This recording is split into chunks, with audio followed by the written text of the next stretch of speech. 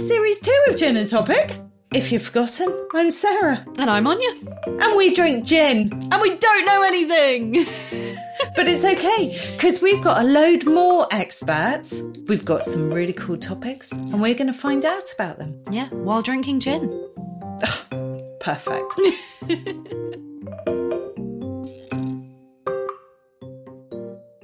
Welcome to Gin and Topic. And this week we are talking to Belinda Nicholson, and she is a postdoctoral research assistant in the Department of Physics at Oxford University.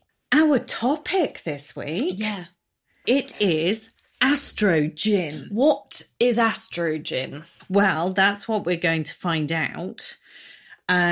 Because astrogin isn't really a real thing.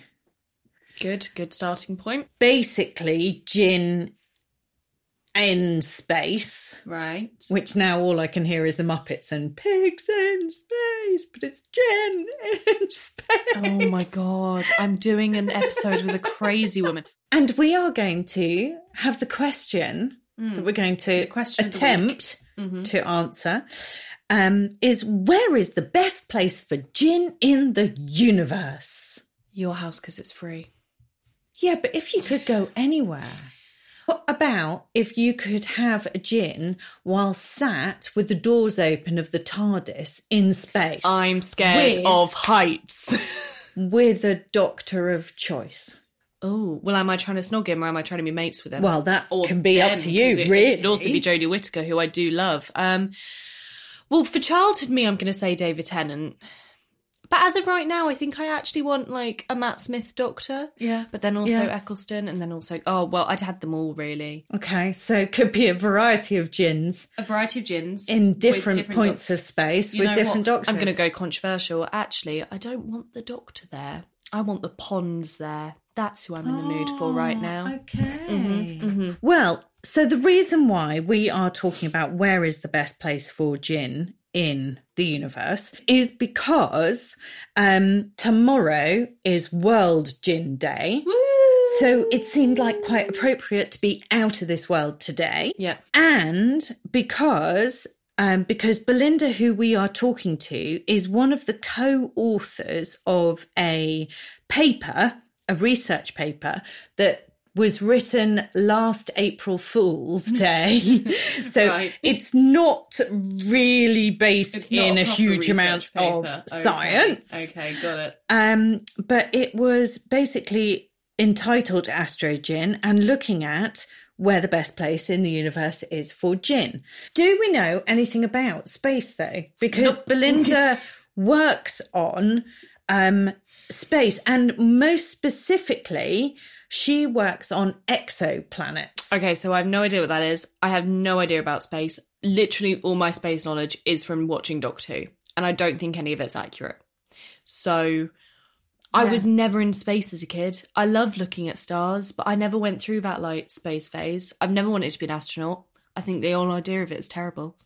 Yeah, I've never wanted to. It seems a bit claustrophobic to me. Awful. And how do you wash your hair and do your skincare routine properly in space? Oh dear, so you're not going to space. I'm not going to space. I love the idea of space, and the pictures and everything are really amazing. Cool. I don't know anything about it. I don't know what exoplanets are. No idea. I don't know where would be the best place in the universe to drink gin. But I think if I was going to choose somewhere, I'd choose the restaurant at the end of the universe, which is From the Hitchhiker's Guide I honestly thought you were about to say Uranus just for the jokes. Oh, yeah, could be. But anyway, so should we let Belinda in? And then we can talk about what gin we're going to drink.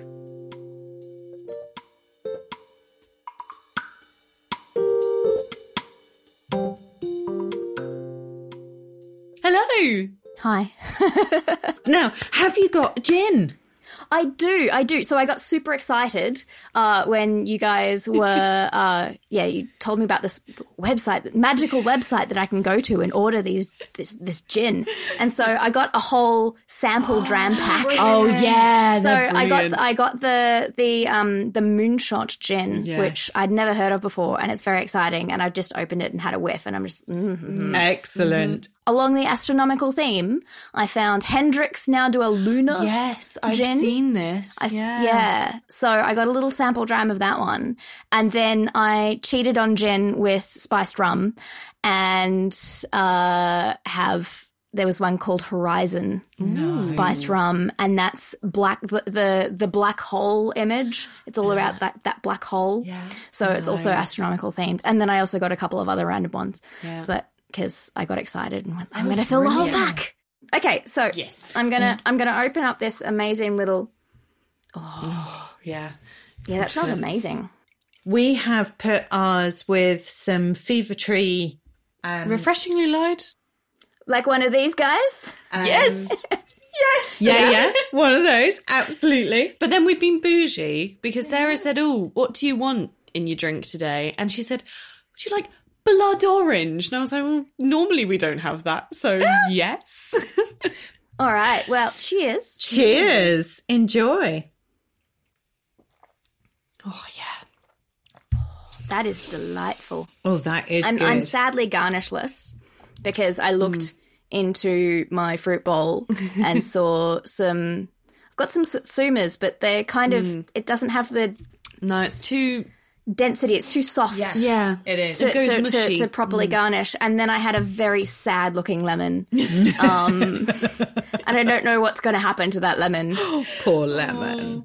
So we chose Moonshot Gin just because it was Moonshot and therefore had the connection with space. Yeah, spacey space. But I didn't realise, and I thought it was just like that was the name of it. The bottle. I am stroking the bottle because...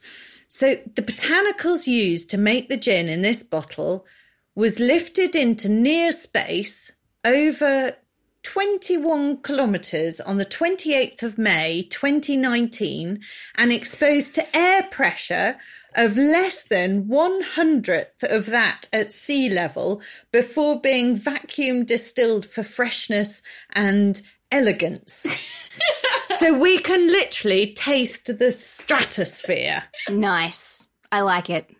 I'm not sure I could taste it. But I don't know what the stratosphere would taste like to know if I was tasting the stratosphere. I'm sure it's done something. I'm sure, like, subjecting it to lower atmospheric pressure will have done something to the botanicals. Like, I don't know, it will have maybe released some extra bits of It's flavour. zhuzhed it. It's given it a zhuzh. I mean, it tastes great. It does. Yes, it's divine. And so each time they make, so apparently they've made, second batch of, and each time they make it, they have to send off all the botanicals to subject it to the air pressure and then vacuum pack it and bring it all back down again. They must have a mate in the space industry. They must have a mate with one of those special balloons that can go up to high altitudes. Hold on. Oh. Also, not only do they do that, but what are the botanicals? We have got juniper. Yep, can taste that. Coriander. Oh, okay, yeah, I kind of get coriander. Cubed pepper. Okay. Why cubed pepper? Is that a different kind of You can pack it more closely, pepper? maybe. Fresh lemon peel. Oh, it is a bit lemony. Definitely get that. And moon rock. And that's literally what it says on here. It goes, and moon rock. Moon, as in like rocks from the moon? As in a bit of the moon. The gin. I can't be drinking a bit of the moon. Surely that's not good for you. So does that also mean that they've got a bit of the moon down to Earth, and then they've taken that moon rock up to the stratosphere? Now I'm just on Wallace and Gromit. And then being like the cheese. Yeah. Does somebody just get a jar and kind of How do they put it in? I don't know. Maybe they've got a rock and then they've got a little, what is it, macroplane, and then they just grate some in, like nutmeg. Perfect. Bit like truffles. Would you like a little moon rock with that? Truffles, nutmeg standard, truffle bougie. But anyway, I think it tastes really nice. It's nice, it's good. I like it. It is dangerously drinkable. Mm-hmm. Yeah. So we were talking beforehand about what we know about where the best place is to drink gin. Mm-hmm. Personally, I think it's the restaurant at the end of the universe, because I like the Hitchhiker's Guide. You know, There we go. Yeah. Solid choice. Get to watch the end of the universe. Totally. Cool. With Anya, I suggested that maybe in the TARDIS. I'm scared of a lot of things. I'm scared of heights. So while the TARDIS sounds great, I would be a little bit worried. You know, I'm not sure I'd want to see the view. I'm also scared of the unknown, and planets that are unknown scare me. So my ideal place to drink gin is somewhere that I know. So I need to be convinced that there is a better place to drink gin. We also talked about exoplanets, and we have no idea what they are. No idea. Well, let's start with this paper. Written last year as an April Fool's joke. And I have to say, we haven't read the paper, so we don't know what's in it. Mm-hmm. We just know that it was about where the best place to drink gin is. Yes.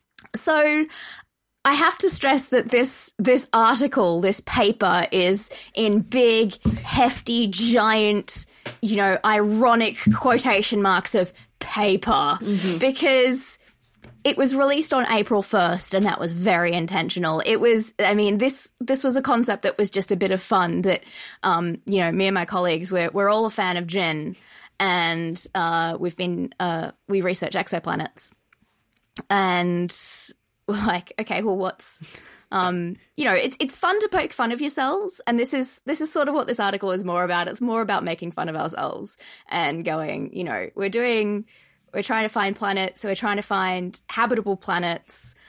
But yeah, this article was just a bit of fun to think about, even just to think about, okay, how do we want to define habitability? How, you know, what would we think of as habitable? Where would we want to live? Mm-hmm. And, you know, the easier answer among our colleagues was we want to live somewhere where we can get a gin and tonic. Yeah, so makes sense. Assessing, okay, well, what does juniper need? Well, juniper is pretty hardy, and it can grow in a variety of climates, but it does need seasonal changes. So, you know, you're going to need a planet with an axial tilt so that you get your summer, autumn, winter, spring. Yeah. And, you know, it's going to have to be close enough to its host star so that it is warm enough to have liquid water, because water is important for all sort of facets of life as we know it. And then, okay, so you've got the juniper. You need to garnish it. So, I mean, you've gone with the citrus garnish, and we decided that was the appropriate garnish to have. I mean, we did specify the Hendrix exception of cucumber. Course. Yeah, very valid. But we concluded that, you know, to stick with the sort of the more standard citrus as being the sort of broader consensus of acceptable garnish. And then, of course, there's tonic, because you need to have that tonic with the gin. I mean, you can have the gin by itself, but the tonic is a crucial element. And so with that, assessing, okay, well, could we go about detecting tonic? Tonic has this amazing ability where the quinine in it fluoresces. So it glows in blue. So it absorbs in the UV and it glows blue. And so, okay, made up this coefficient. Okay, sure. Let's look for quinine in atmospheres, and if we see this excess in the blue, then maybe there's quinine. Yeah, it was just a lot of fun, but it's a fun thought experiment of going, okay, well, you know, maybe where would you find gin and tonics? And is that maybe a better way of defining a habitable zone? It's not. I'm not advocating that at all. I think it's a good way of defining a habitable zone. And so were there any conclusions that you got? Or is there somewhere? I mean, where would be the place you would choose? So there is... you know, in our figure, we had, you know, supposedly one planet in this TRAPPIST system. So this is a really exciting system that was found a few years ago. You've got a whole lot of these planets, 7 of them orbiting around this super faint star. So it's a star that's about 9% the mass of our sun. It's tiny in comparison, and it's, you know, less than half the the temperature of our sun. So it's this sort of cold red thing. But you have all of these planets that are sitting quite close. And so you end up with the habitable zone, because that star is so much fainter. The habitable zone is much closer in. Right. And so you end up with about 3 of these planets, depending on how you draw your boundaries of the habitable zone, within that habitable zone, 3 to 4 of them. And we did, with our rough rule of thumb, absolutely not scientifically based at all, measure of the really habitable zone, there was one planet that maybe one of the TRAPPIST planets could have gin and tonics. Nice. But that is completely neglecting any of the actual planetary properties. So if this is a gas planet, we're out of luck. Or if it's completely bare rock, we're out of luck. Or if it's a water world, we're out of luck. I don't know, a Lilo on a world with a gin and tonic. I could do that. You'd die fairly quickly, though. Yeah. Yeah, you'd have like a great, I'm on a Lilo with a gin and tonic, and then like, oh no, wait. Could be a good moment, good way to go. Well, I mean, you need at least some bare ground to grow the juniper bushes. True. So that's sort of the minimum Yeah. element. You need some dry ground for the juniper bushes and the citrus trees. Fair. So, where would be the best place for you to drink a gin and tonic in the universe? So I'm actually going to give a really boring answer in the sense of it's Earth. Yay! It's home sweet home. I think at the moment, as far as we know, it's going to be the best place to drink a gin and tonic. Yeah. Because we haven't found... Ultimately, I was right. Yeah, I mean, to be fair, maybe you want to go try some new places on Earth to go drink your gin and tonic. Absolutely. Be all about that.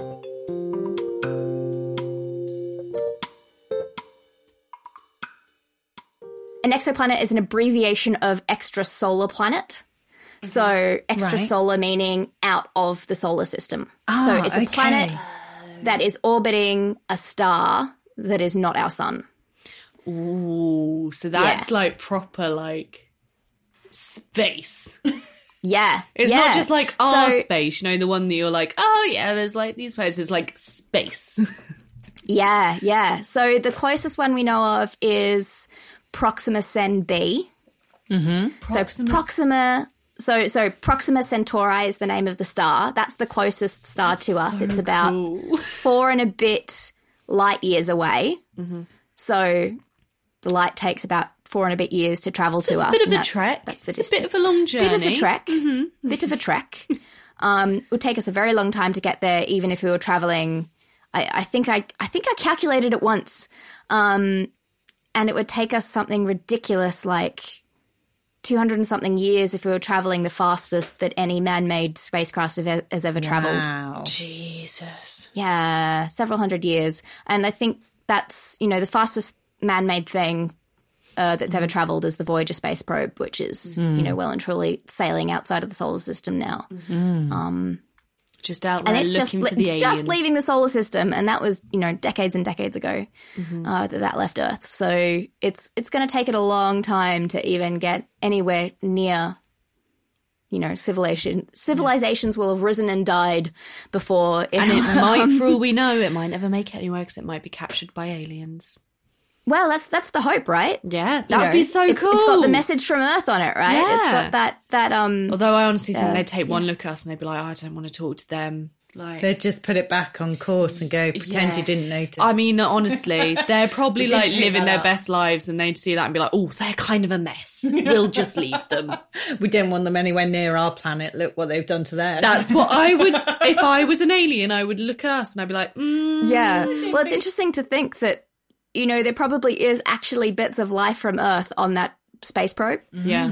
Bacteria, there are some types of bacteria that are really hard to kill. Yeah. And, I mean, they found stuff that they'd left on the moon for a bit. you know, that they'd been had in clean labs and like sterilized labs.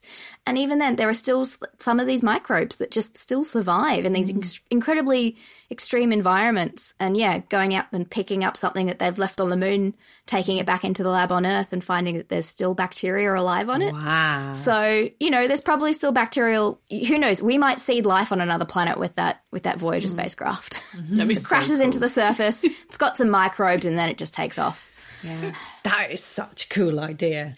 And why are you studying exoplanets? Why are you doing what you're doing? Don't you sound like my father? Why? What is the point of exoplanets? That's fine. I ask myself that same question every single day.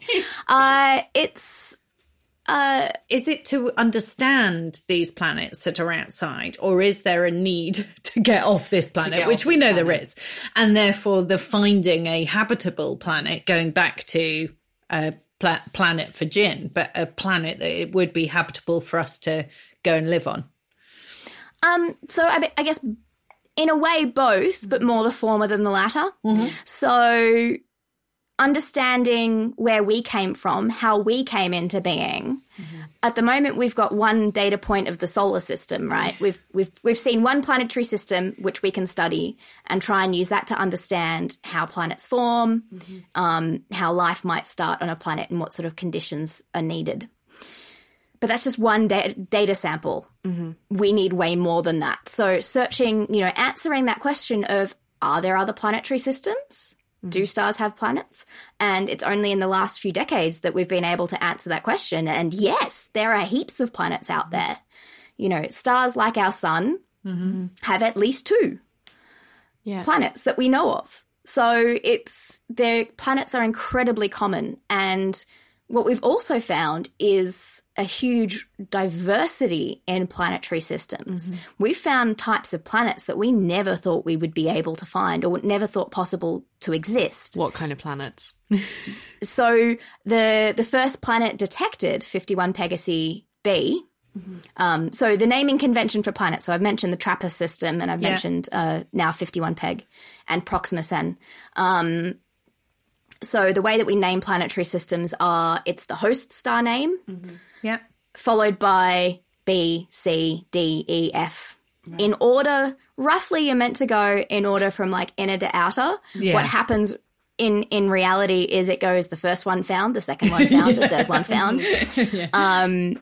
Because you have situations where like you'll have found a planetary system and you go, okay, B, C, D. And then someone will come along and go, hey, actually, I found a smaller one that's actually sitting closer to the star than B. And then that'll get called E. And it's like, okay, so you go E, B, F, D. Something like that. And that's the case of 55 Cancri system. Actually, I'm not entirely. I know that they're all out of order, and I can never remember what the order of the planets are. But I know that E, 55 Cancri E, again, one of these bizarre worlds that we never thought would exist, sits really, really close. It's a rocky core, and it sits so close to its host star. It's so hot. It is constantly lava. Well, the whole thing is just like... The whole thing is lava. The whole planet is lava. Oh, that's like nightmare material, that. Yeah. So what? Imagine playing the floor is lava on that planet. Well, you're fucked. You're not there. So if you find a planet, you can't give it like a cool name. It's just... I mean, we do in-house. Good. That's what I wanted here. Planet pet names. Well, they should have pet names. So actually, I mean, some of the famous ones, like the first ones that have been discovered, have been given names. Yeah. So, for example, 55 Peg, reason why that one's so bizarre is that it's called a hot Jupiter. It is this massive giant planet the size of Jupiter, but it is orbiting super close to its host star. So just like 55 Cancri, E was sitting super close. This is something, but it's like a massive gas giant sitting super close to on a really short orbit.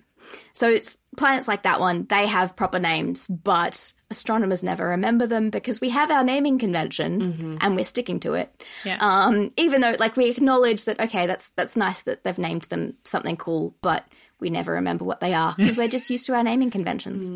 But yeah, in-house, so I do work with the Planet Hunters TESS citizen science project. So that's run on the Zooniverse platform. Nora Eisner, PhD student in our group at Oxford, is leader of that project. And we look through TESS data. So TESS is the... Okay, so you're going to have to explain all of this, because whilst I know what Zooniverse is, because I've heard about it before, okay, I know that Anya will have never heard of it, and many of the people listening to this will have unless never it was heard mentioned in a Harry Potter book. I don't know what it is. That's basically the Yeah, rule. no. So this is a project where citizen scientists, so absolutely anyone and everyone who has access to the internet and a web browser, can look through data from the Transiting Exoplanet Survey Satellite, TESS, can look through light curves, so measuring the light of a star in time. So every 2 minutes they've got a data point. And look for transiting planets. So looking for a dip in the light, so a momentary dimming of the starlight that indicates that a planet has popped between us and the star. And then, on the planetary orbit, so it'll be like maybe a couple of hours that it'll take to transit across. Maybe only like if it's zipping around, it's not going to take very long at all. But you'll see this characteristic dimming of the light and brightening again as it passes into and out of the line of sight. And that's one way we find planets. So anyone can find a planet. And then give them a fun name.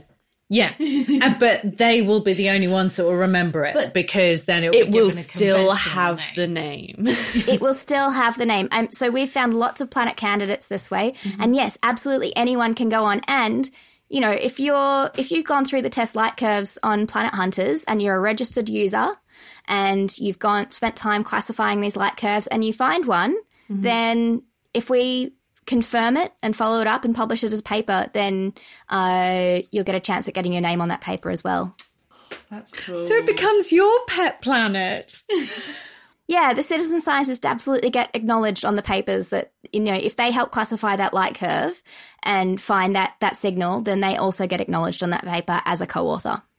Really cool. Really cool.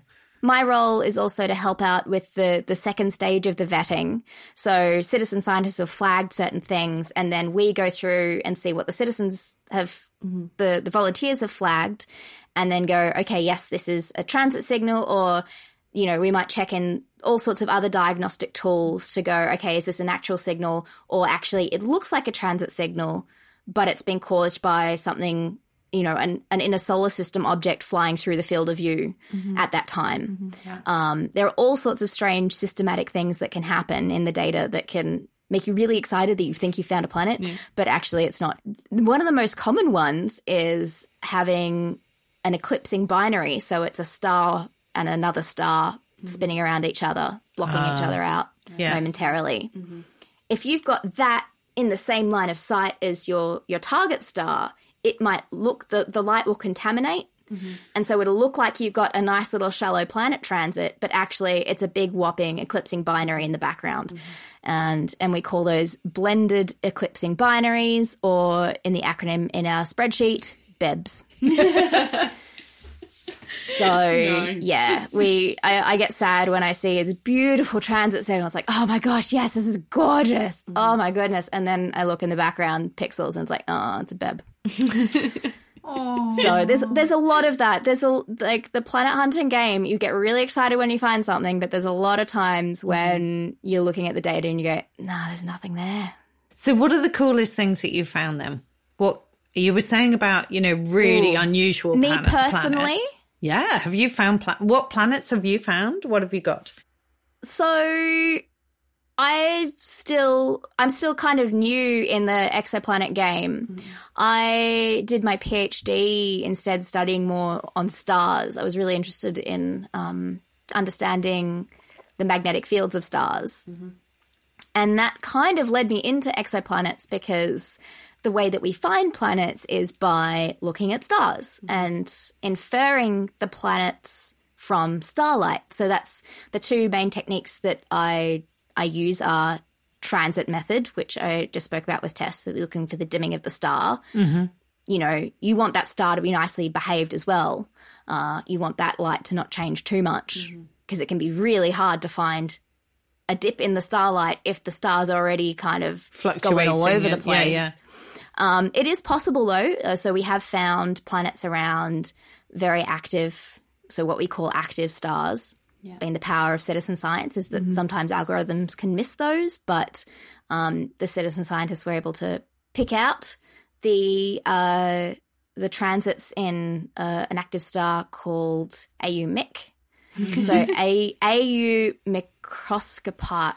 I can never pronounce it, so I just say MIC. Yeah, let's just hide the fact that I can't pronounce constellation names. No, because I like that, because then I'm picturing Mick from Gavin and Stacey, but like as a planet, and I would totally go to that planet. So I'm going to roll with it.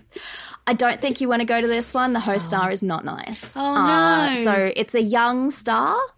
So not quite sort of stable. Lots of aggression. House and kids. Yeah, so lots like of grumpy fluctuating teenager. hormones. Lots of angst. Been there, don't want to go back. Very spotty. Very spotty. Oh, no. Yeah. No. So, which means, it's probably not a particularly nice place to live. But they're interesting to study because, our sun also went through a phase like that at some stage. So what on earth, how did Earth cope? How did we still end up I love here? the fact that, our sun's like the old guy, but, once used to be spotty youth. And the Earth had to deal with it. Just like a long-suffering family member who's like, oh. Exactly. So, that's one of the things that I've been interested in is studying those stars, and then that got me sort of more into. Okay, so understanding stars is important for finding planets. Ooh, cool! Planets are cool. Let's find planets. And then I sort of got into the planet finding regime, and it's been really fun working with Planet Hunters Tess. With the volunteers and the citizen scientists that have been able to sift through all of this data and the strange things that we have been able to find. And most recent example, just last week, we had a paper accepted of a new 2-planet system. And one of the planets in that system, the outer planet, is a bit weird. It's larger than Neptune, but smaller than Saturn. The interesting thing is that of the sort of planets that we've found, that's well and truly in our detectability sort of sphere nowadays. So we've got a whole lot of planets that we found around that Saturn to Jupiter mass regime. Yeah.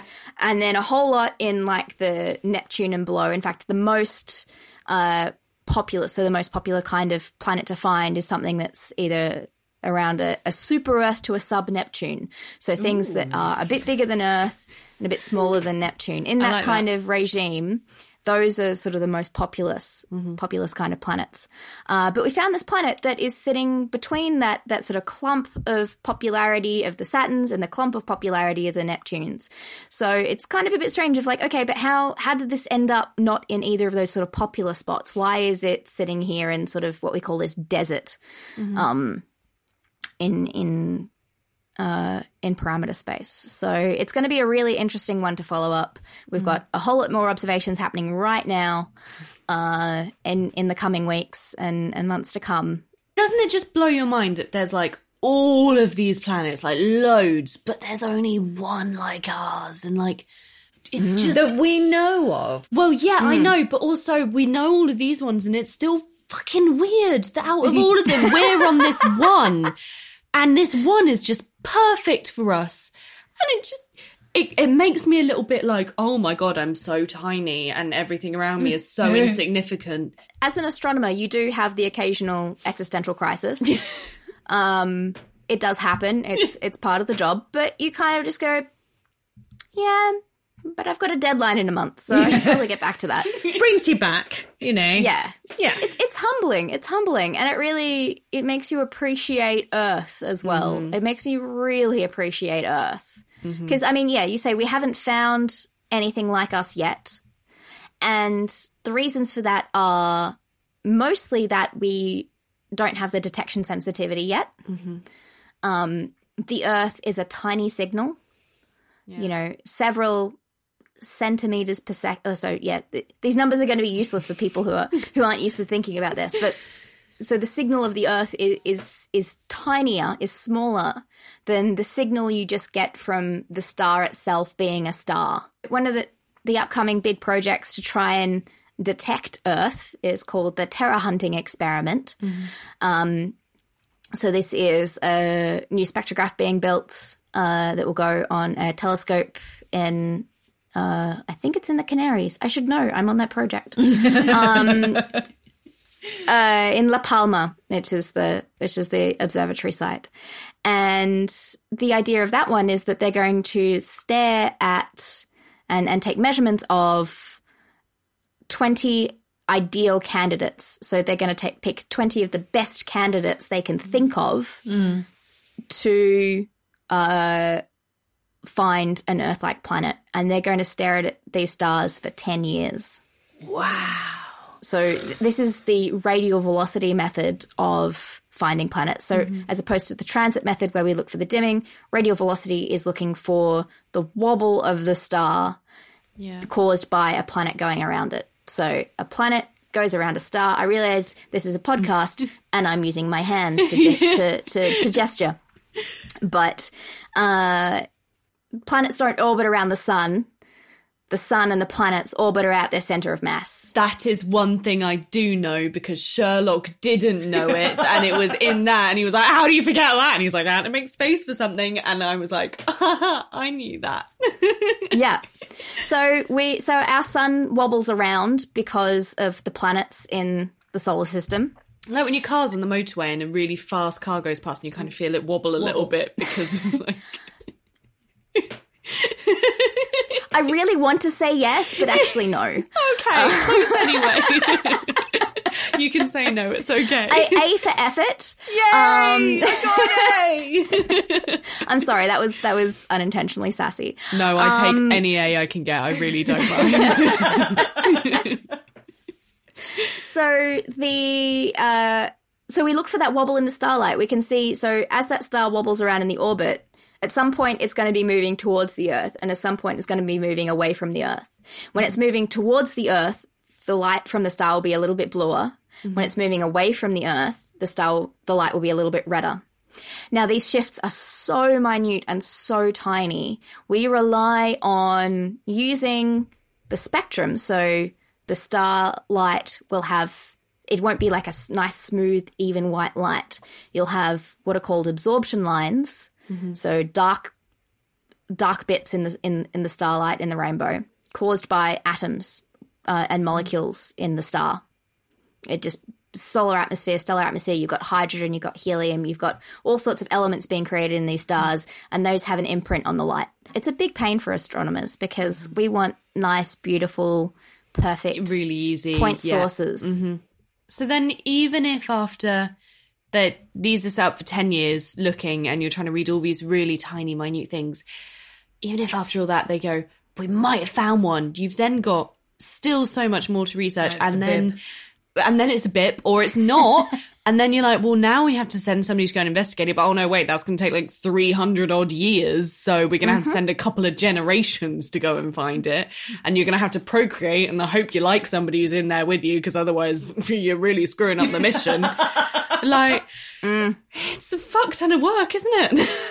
It is. But I mean, yeah, I think that's why ultimately the message at the end of the day from all of this is that there is no planet B. Yes. There is no other Earth that we will feasibly be able to live on because the distances are just too big. Unless we find some sort of physics loophole to get over the fact that yay, the distances in space are vast, and that's something that we just can't get around. Yeah. I think one of the things that I find really fascinating is that the planets of the solar system, like the solar system itself is just really big. And that we think of like, we see the diagrams of all the planets in the solar system, but you know, all of the rocky planets, so Mercury, Venus, Earth, Mars, we all sit pretty close to the sun. And if you to think of sort of the scale of, you go sun to the Kuiper belt, so we consider like the Kuiper belt objects, including Pluto and Love Pluto. all sorts Pluto of represent. other things. So comets come in from the Kuiper belt. Kuiper Edgeworth belt. So Kuiper is the famous person that discovered this belt of objects, but Edgeworth was also an astronomer at the time that equally made the discovery but didn't get as much credit. So I try to include his name in when I remember. So Edgeworth Kuiper belt, and if you pick the halfway point between the two, that's Uranus. We're not even close. Like halfway, so that's Uranus. And then if you go halfway again, Yeah. so halfway between Uranus and the sun, you're still only at Saturn. That's weird. Yeah. And then half again, you're at Jupiter. Oh my God. So like, Yeah. So it's massive. It's massive. It's ridiculous. The scales are just you know what? mind-blowing. It's humongous is what it is. It is humongous. Uh-huh. And so then when you go beyond that, we're then talking distances that we just cannot even comprehend. It's a word beyond humongous. See, this is what I mean. Existential breakdown.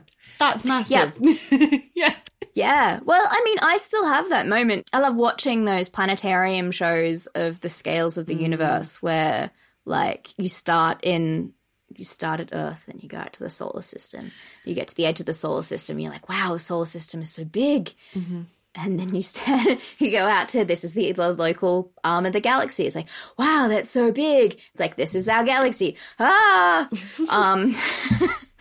And then you eventually go out to, and this is the extent that we've observed the known universe. And you're just like, I'm done. But there's probably more.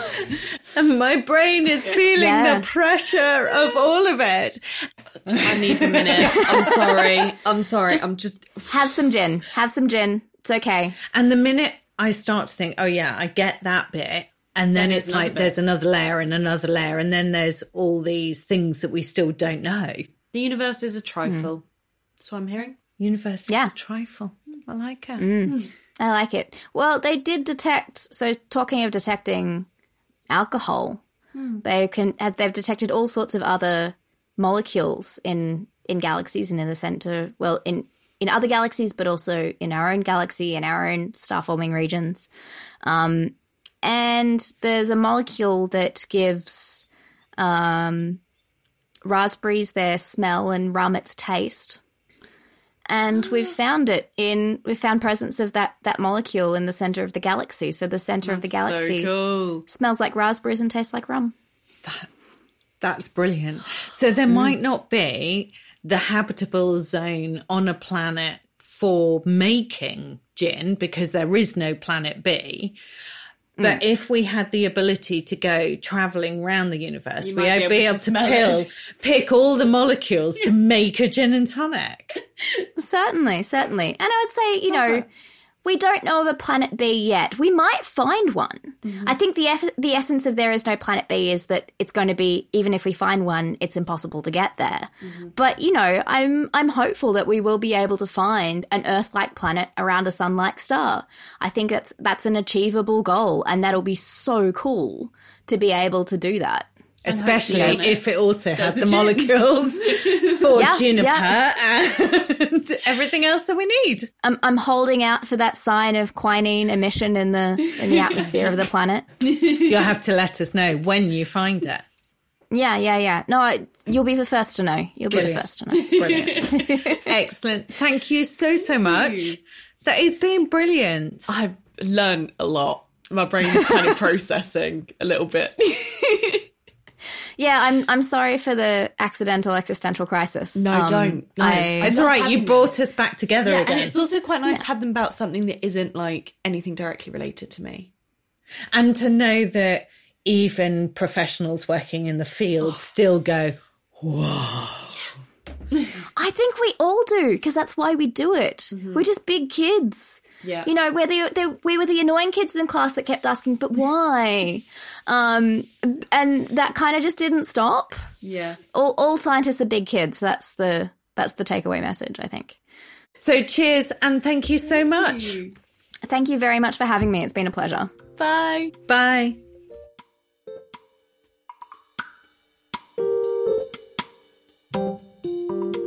Okay, so let us debrief. Woo!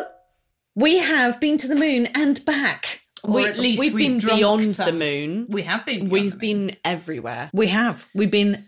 We've learned about how among planets out are in the universe. named, Mm-hmm. which is, I mean, I always thought people just were like naming them weird names. And what I find really, really funny is they name the planets in a format so that they. But then the format remember doesn't them. work. But the format just seems really confusing to me. I would prefer them to be called Bob or Horace. Jane or, you know, because I think I'd remember that more. Dimitri. But, you know, I don't work in that. So No, I'm really glad I don't work in that because I think I'd have a breakdown every day. really nice to know that they still They do. Yeah, they do. Which I do like knowing. I It's like nice. knowing that and knowing that, you know, yeah, you are studying all of this and you can be looking at the data. And I love the fact that the public can be finding That's quite planets. cool. That's quite That cool. is cool. Yeah.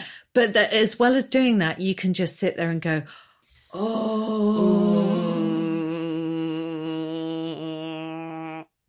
I think, yeah, that is you like the that one? tone. Yeah, I like that. Yeah, it was I did good, like right? that.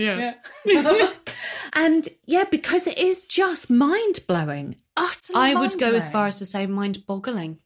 Yeah, because it is humongous.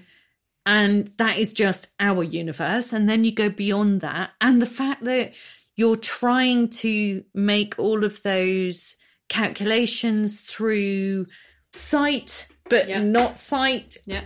And Yeah.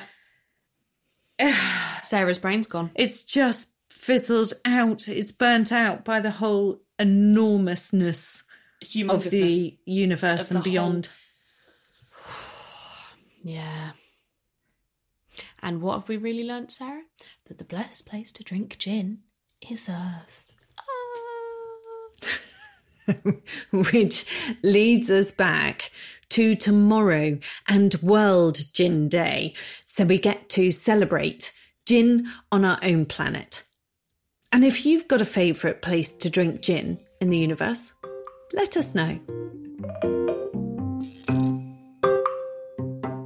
If you enjoyed this episode, Listen to more. We've got tons. got loads.